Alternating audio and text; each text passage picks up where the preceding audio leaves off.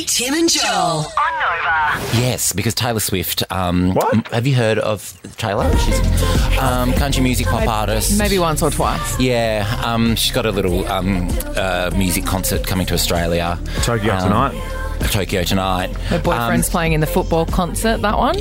Her boyfriend is a sports person. Yeah, he's playing at Usher's football concert. Usher's football concert. Hey, real quick, who was our winner again, Joel? Who was Amelia. Amelia. So she's at the gig tonight. We'll have her on the show tomorrow. Oh, cool. And we'll get an Ura's update for y'all. Oh yeah. So everyone's getting involved in the Taylor phenomenon. Even Smirnoff. So Smirnoff Ice, which that reminds me of my teens. Smirnoff Ice, yes. God. Did you guys do the Yes, double swig black. out of the bottle and then have the mixer from another bottle? No. Did you guys used to do Also, that? swig from the pure vodka bottle and then have the mix. Oh, right. Yeah. Yes, I have done that. Well, that's When how you were John like Laws... a povo teenager and stashing it in the park. I buried a bottle of Smirnoff in the local park. I did that, but it was a bag of goon. How amazing how times change, right? Because that time I had lunch with John Laws. Yeah. He had a sip of his wild turkey, then a sip of his Coke. Yes. So it's the same thing, but obviously a bit classier and a bit different. Less yeah. Darrow-ish. Less Darrow-ish. Yes. A friend of mine likes red wine and Coca-Cola together.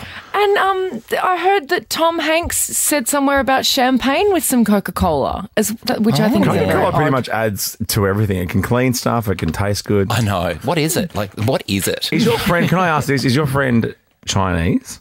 No. Because this happens at a very famous Chinese restaurant in Sydney where people buy very expensive bottles of red, but just kind of like that red because of the status it brings, Grange, and then have a can of Coke with them. And so the Grange sits in the middle of the table. This was at the Golden Century in Sydney. Yeah. I love it there. And it's not there anymore. Different. Oh, my God, what was that? I said, I was heartbroken. Don't tell me that. It's like a pippy came out of your mouth. That's the last time I went. And so they just pour little bits of Coke in and sip their Grange, but because it looked like they had a bottle of Grange on the table because of their, Heaven. That's I mean, fancy. up and about. I like red wine. I like Coca-Cola. I reckon I would like red wine with Coke. Anyway. We should try it in here now. Let's Yeah, do it. that's Great idea. Red Bring wine and out the Coke. Come on, Grange. let's do it. Bring out the Grange. So Smirnoff are releasing a limited edition drink called Lavender Lemonade. So Smirnoff, the marketing manager, said they're leaning into their lavender era, and it's to honour the arrival of Taylor Swift, who, of course, has a song on her Midnight's album called Lavender Haze. So they're saying things, Smirnoff is saying things like, we're entering our lavender era.